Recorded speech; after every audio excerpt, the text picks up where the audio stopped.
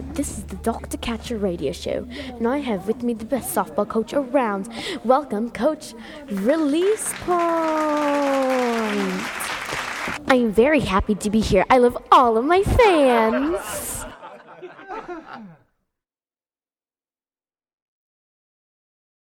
I'm ready when you are, Doc. Let's get pitching. Okay, then. What is the most challenging thing a pitcher has to face?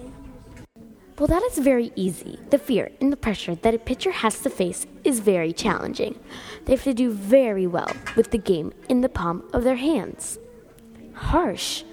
What is a way to get more power in your pitch? The stride will definitely give you more power. It gives you that momentum. It also controls if you want to throw down the middle, inside, or outside. So pitching does not use all arms. It relies on the legs. Let's talk about the different pitches for me. Oh, of course. There's so many different pitches, I will only say a few. In fast pitch, there's the change-ups. That's when the ball spins the other way, causing it to go slower. There's also a drop ball.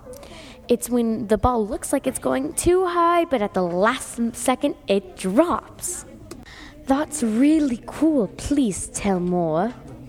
There is my favorite, the drop curve. It's just like the name. It drops and then curves. Well, I have several questions to ask you.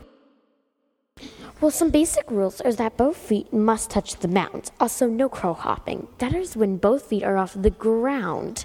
The pitch officially starts when the hands are separated after they come together. A warm-up tip is to go on one knee and practice your wind-up. Well, that's all the time we got for today, folks.